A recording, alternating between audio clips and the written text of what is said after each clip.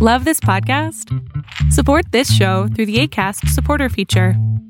It's up to you how much you give, and there's no regular commitment. Just click the link in the show description to support now. Facebook has invested $13 billion in teams and technology to enhance safety over the last 5 years. Over the last few months, they've taken down 1.7 billion fake accounts. Learn more about their ongoing work at about.fb.com/safety.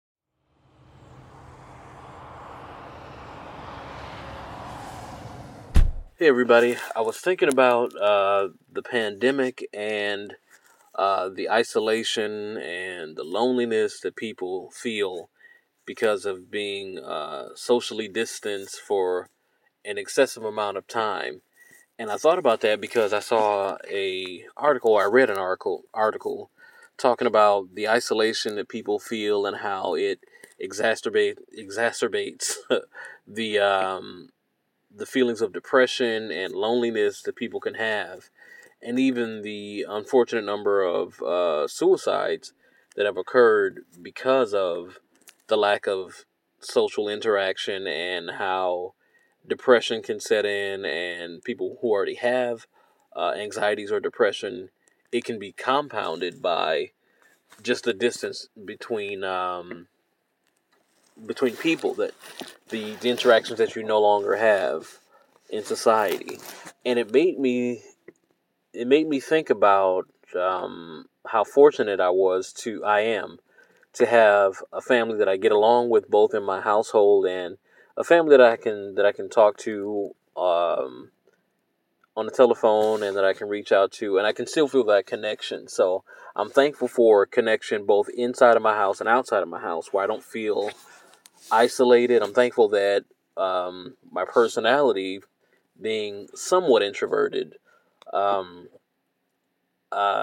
choice, I choose not to go out just because I enjoy my home. I enjoy the things that are in my home. I enjoy the people that are in my home, and I always have growing up. So I'm thankful for that. But what it really kind of shifted my mind to was, for a great number of years in my life that I was aware of, I've read about the damaging psychological effects of solitary confinement. And the story that stands out most poignantly in my mind is the story of Kalief Browder.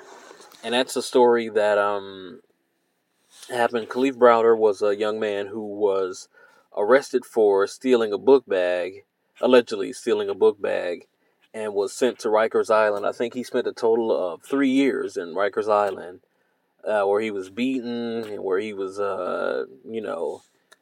kept in solitary confinement for excessive time frames, and beaten up by guards, and beaten up by other inmates, under the instruction of the guards. And he spent 3 years there, and the bulk of that was because he couldn't afford to pay the bail. I don't believe he had been prosecuted or anything. He hadn't had his court date yet. But all this stuff had happened to him while he was in there.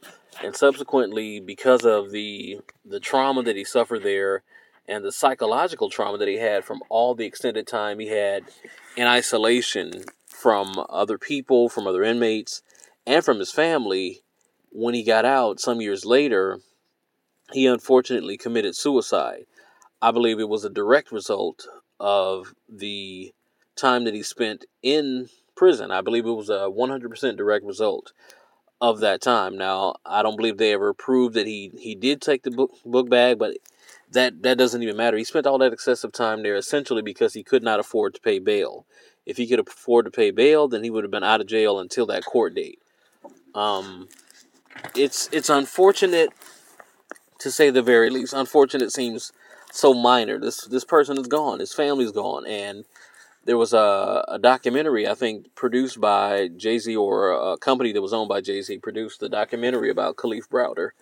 And the tragic thing about it was, I believe there was a settlement after his death. And after that, I believe it was either his biological father or his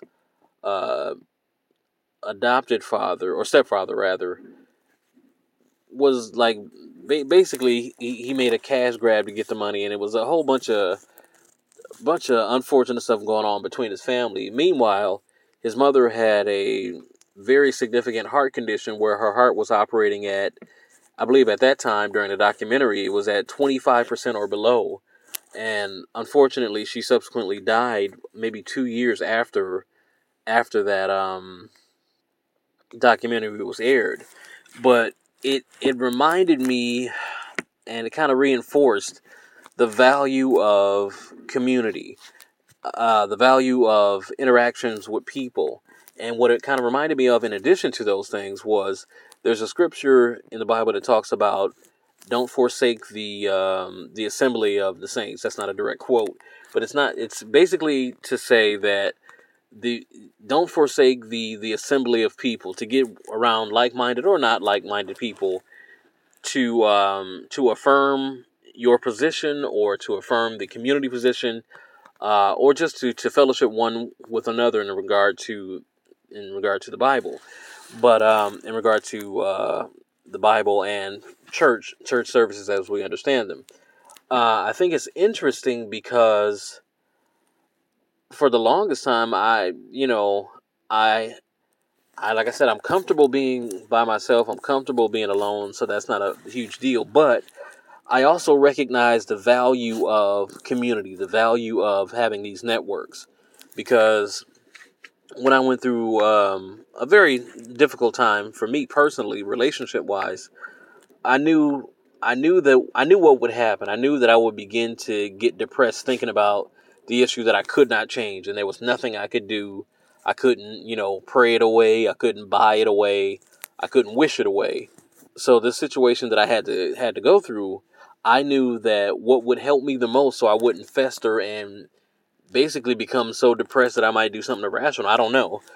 I knew that I had to get out and get around other people who didn't feel how I felt, people who had a different vantage point that could pull me out without even knowing that they were pulling me out, just by having me engage with them, just by having me identify with them and be seen by them. So I thought about that when I was watching the Kalief Browder story, because there was very few people until after he had gotten out that could reach out to him and connect him and pull him out of that place physically. But there were even fewer people who could pull him out of that place psychologically, because even though he was physically free, psychologically he became imprisoned by those thoughts, imprisoned by those fears, imprisoned by those anxieties, and the overarching looming fear that they could throw him back in there should they find him guilty of that crime. That's a terrible thing to have over your head all that time, simply because you could not afford bail. They never, like I said, I don't believe he was convicted of it or even prosecuted. That would be a conviction. But it's extremely unfortunate because so many people are so insensitive about the prison system, about solitary confinement, and so many people are so callous and say, well, oh, you shouldn't have done the crime, as if to say that if you are convicted of a crime, whatever then happens to you is A-OK. Solitary confinement, psychological torture, physical abuse, violation, whatever happens, you shouldn't have done the crime. And I'm like, well, I mean, if we are an advanced society, are we saying if I steal a car stereo, I deserve to be mentally driven to the point of suicide or worse? If I remain alive, is it okay for me to be driven to the point of disconnection with my conscious self, disconnection with the world as we know it? I don't think that equates, but people take that stance, and it's very offensive to me, because people, how do you not care? I've never been in prison.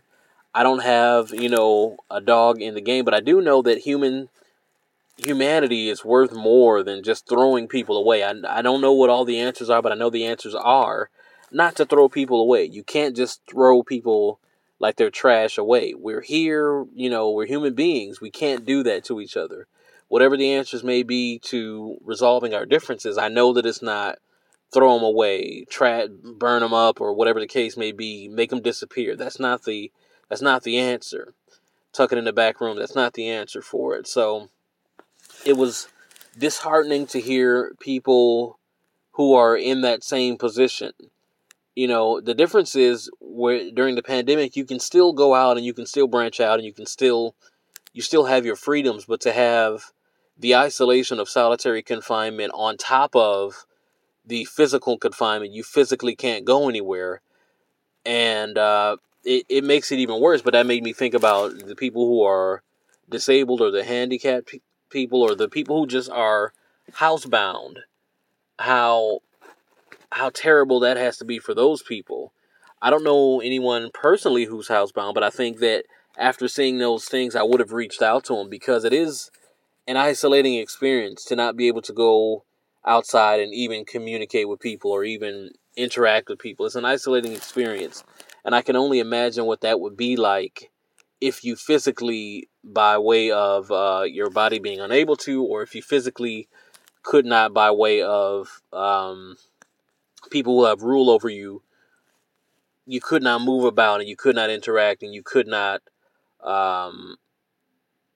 even just have lunch with people. It's a terrible thing. So I'm thankful for the position that I have, where I do have the ability to go out and move and connect with people and to be a part of society in a way that is fulfilling to me, and I pray fulfilling for those who I'm interacting with. But I think that, I don't know what I could offer. I offer, beyond my prayer, that we find a way to express our humanity in a much more tangible way, that we find a way to allow people who aren't able to leave the home to be able to communicate and to interact with people, so they don't feel so isolated and alone. That if we could have places in society for, people to come out, the elderly or the people who are infirm, to come out and just have time to interact with one another and have time to be a part of, society again. I pray that we get to that point quickly, that hopefully the vaccines that are out by the different companies, Pfizer, Merck, Moderna, I think Johnson & Johnson has one now too, that all these vaccines do speed up that process so we can feel like a part of society. But it also stresses the importance of being a part of community, that we all are part of this global community of humanity, that we do interact with one another. And it doesn't just mean I have to talk to you. I have to be a part of this fabric, because it all benefits us. There's something to be said about, having closeness and having conversation. That's well and good, but it's something to even be said about being around people. It makes you feel more alive, like you're part of this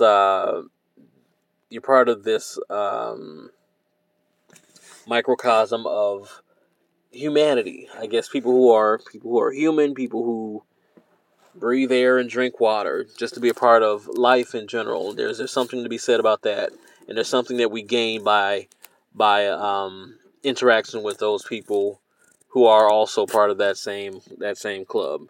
So those are my thoughts for today in regard to just that comparison, because it was similar, but it makes me hopeful that people can now recognize that we are all the same and that we all need the same things, and that we are able to provide that for one another, and that we're not so cold and just so isolated, that we branch out, because we can recognize a time in our lifetime where we could not freely interact with one another, and that we correct that in our daily lives, that we push forward to try to connect and try to reach out to people who we're able to. So those are my thoughts for today. You guys take it easy.